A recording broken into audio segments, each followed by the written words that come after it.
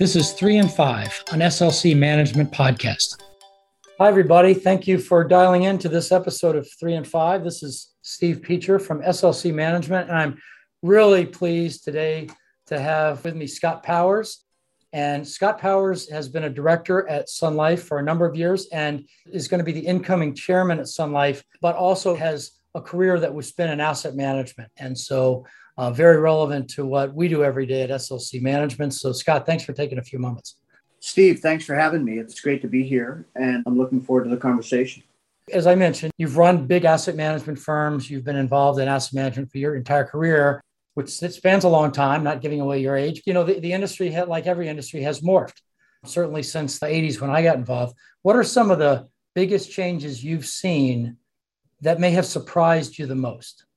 Steve, there have been a lot of changes in the industry, and I'm a little older than you. So when you say the 80s, that's one thing. I'm kind of going to harken back to the early 80s. And what surprised me the most over the course of my career, and in many cases, the investing careers of the folks that will listen in on this call, how resilient financial markets have been on a positive basis since, call it 1982. So we're in 2022, so 40 years. And if you look back, coming out of the 70s, we had a pretty extended and severe bear market in equities, and interest rates were at all-time highs. And we had a slow economy, and yet we had inflation, so we had stagflation.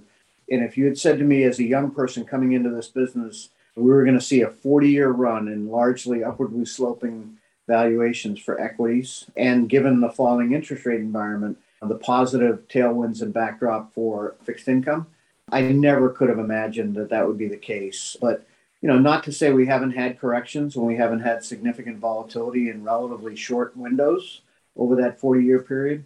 The thing that surprised me the most has been the amazingly resilient capital markets. And that's created wealth for a generation of folks if they had a combination of a long-term investment horizon and a willingness to stay the course with an asset allocation that was pretty well diversified, as opposed to trying to be more tactical traders or market timers. Because I think it's been difficult to show that market timing actually has any real benefit versus a long-term investment horizon of a well-diversified portfolio.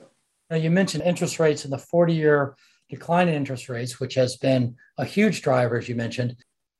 As we look forward, that may not be there. We've seen a backup in rates recently, and mathematically, they can't get much lower, though we've seen negative rates. So when you look forward over the next 3 years, 5 years, 10 years, what do you see as some of the forward-looking trends that are going to shape the industry? There's a trend line in kind of broad asset allocation and the emergence of lower correlated, less liquid asset classes that SLC, you know well, because the whole genesis of SLC was to create the type of skill sets and asset class exposures that we could offer to our clients, both on the institutional side and on the private wealth side, that could give them the opportunity to take advantage of longer term horizons, but less correlated asset classes that provide income that might offset some of the negative returns you see in traditional publicly traded fixed income instruments. So that emergence certainly has been in place for a number of years now. And I see it continuing to emerge, whether it be in real estate, infrastructure, alternative credit. Everyone in my mind who has a portfolio, whether it's on the institutional side or on the wealth management side, and particularly in the wealth platforms, there's a real demand for that type of investing skill. And the tricky part is creating vehicles and access points so that a broad array of investors can take advantage of those types of asset class exposures. So I really think that is going to continue to be the trend line. And I think the corollary to this, and this is a more practical aspect of it, is if you look at the emergence of defined contribution plans around the world at the expense of defined benefit plans, creating the types of vehicles where defined contribution investors, ultimately the individual investor, can access those capabilities in a way that fits into the construct of a defined contribution plan. And I also think there's going to be a continued tailwind here because it's been a big surprise to me that over the last 30 plus years, we haven't seen the emergence of compulsory investment funding of defined contribution plans, right? And if you look at the retirement readiness of American investors in defined contributions plans, it's pretty bleak. And you only have to look down to Australia to look at the superannuation funds that have a compulsory funding at 10% of earned income. So those could be more tailwinds to the investment in alternative asset classes, such as we have at SOC. It was interesting in that vein. I saw this weekend there was a fair amount of reporting about would cryptocurrencies be allowed inside a 401k platform. So that'll be an interesting one for the industry and regulators to wrestle with. As I mentioned at the outset, you've been director at Sun Life for a number of years. And of course, within Sun Life, MFS for many years, more recently SLC have added to the asset management component of Sun Life's business, and it's now a major component. And given your background and given your directorship at Sun Life, what would you say are some of the advantages that an insurance company has when it owns and is involved in asset management? And what are some of the challenges that an insurance company may face by being involved in the industry?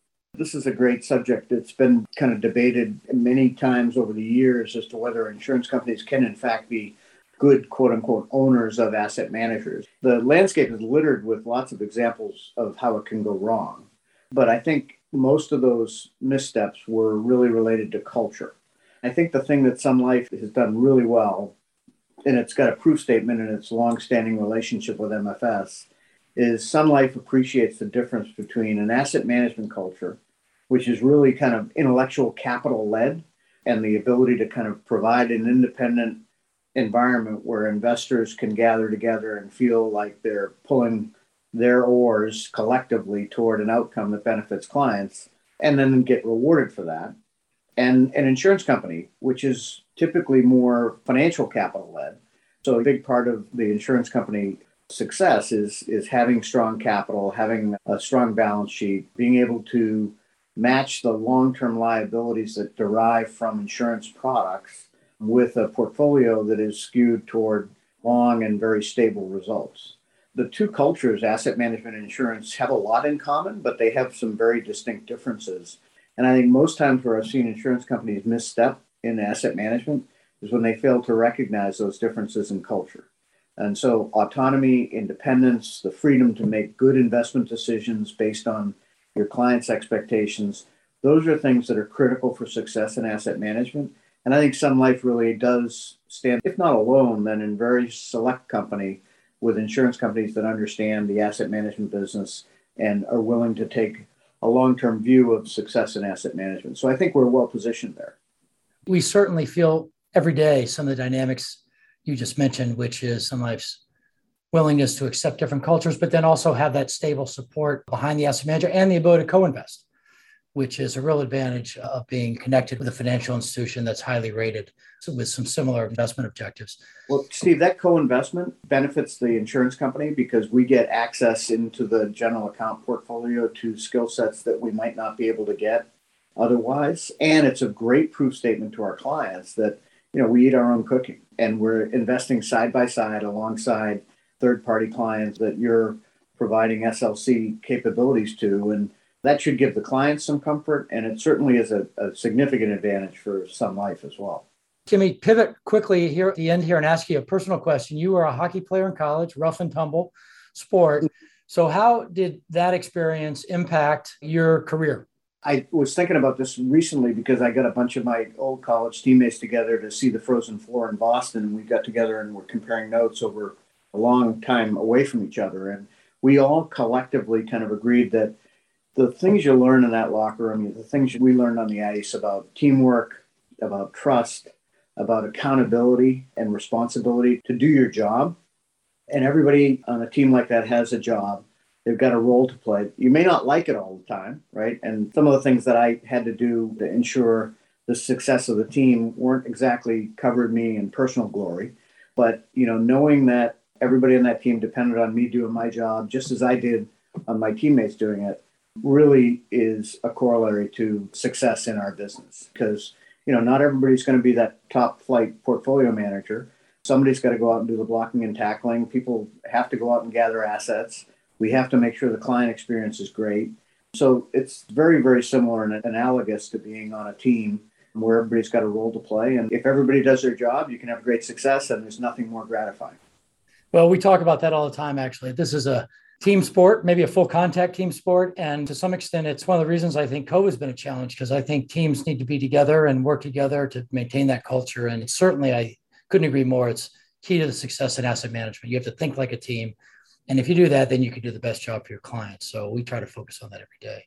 Well, it's been great to see over the last 5+, now 7+ years since SLC was originated, to see the success, to see the growth in assets, to see the great results we're delivering to our clients, and see the collective success of the various companies that have come together. And I really think it is the sum of the parts are worth a heck of a lot more than their individual contributions. And we're looking forward to seeing more of that in the years to come.